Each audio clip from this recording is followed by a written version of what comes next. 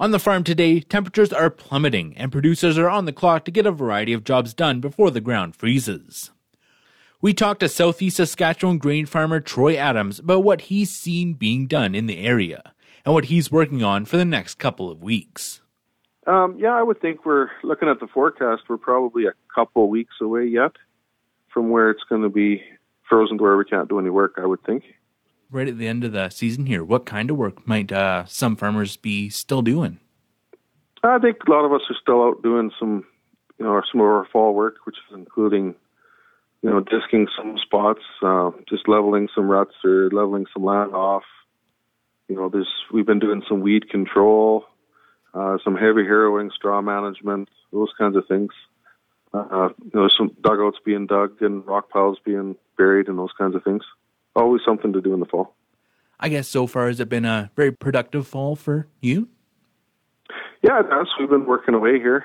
Harvest wrapped up fairly early, so that's given us lots of time to do lots of things that are on the list. I know that there was some, assistance from federal and provincial governments for, I think it was just for livestock, for getting more water in from the ground just because it was a drought all last year. Have you been doing anything like that at all? There's most of that was aimed towards the livestock guys, but there has been some water infrastructure programming. We did a couple dugouts and those kinds of things, but most of it is surrounding water related to the drought or lack of water because of the drought. We did have that big kind of half rain, half snow last week. How are things looking so far for next year on your farm? Yeah, we're still dry. That definitely helped and sure made us feel a little better, but, that was just a drop in the bucket.